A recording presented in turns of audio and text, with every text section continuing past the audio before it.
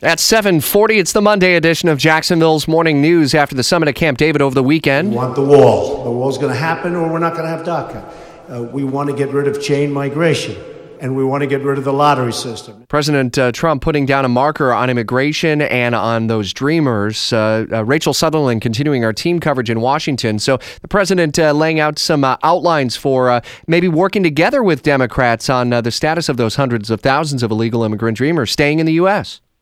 That's right. He is, as you mentioned there, he is calling for that money, the $18 billion to pay for the construction of the border wall. And he might have a lot of leverage here with Democrats who did not try to shut down the government before Christmas. No one wanted to do that. But they are looking for a fix, as are Republicans, to these dreamers who could face deportation.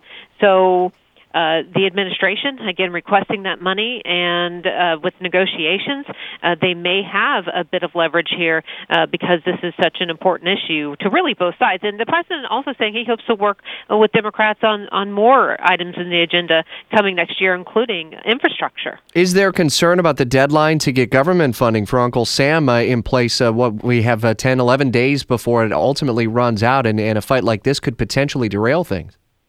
That's right. It really could, and it is something that people are always wringing their hands over. January 19th is the new date, and it could be that Democrats really make a stand about this, and it could come down to last minute, but again, they're good at these short-term fixes, so that's a possibility, too. All right, Fox's Rachel Sutherland in D.C. We connect with her every weekday morning on Jacksonville's Morning News, and Jamie Dupree takes an in-depth look at the president's making clear over the weekend about working with Democrats on getting a bill through Congress that helps hundreds of thousands of illegal immigrant dreamers stay in the U.S. That's in his blog update in the News 104.5 WOKB app. Just tap the Jamie Dupree button.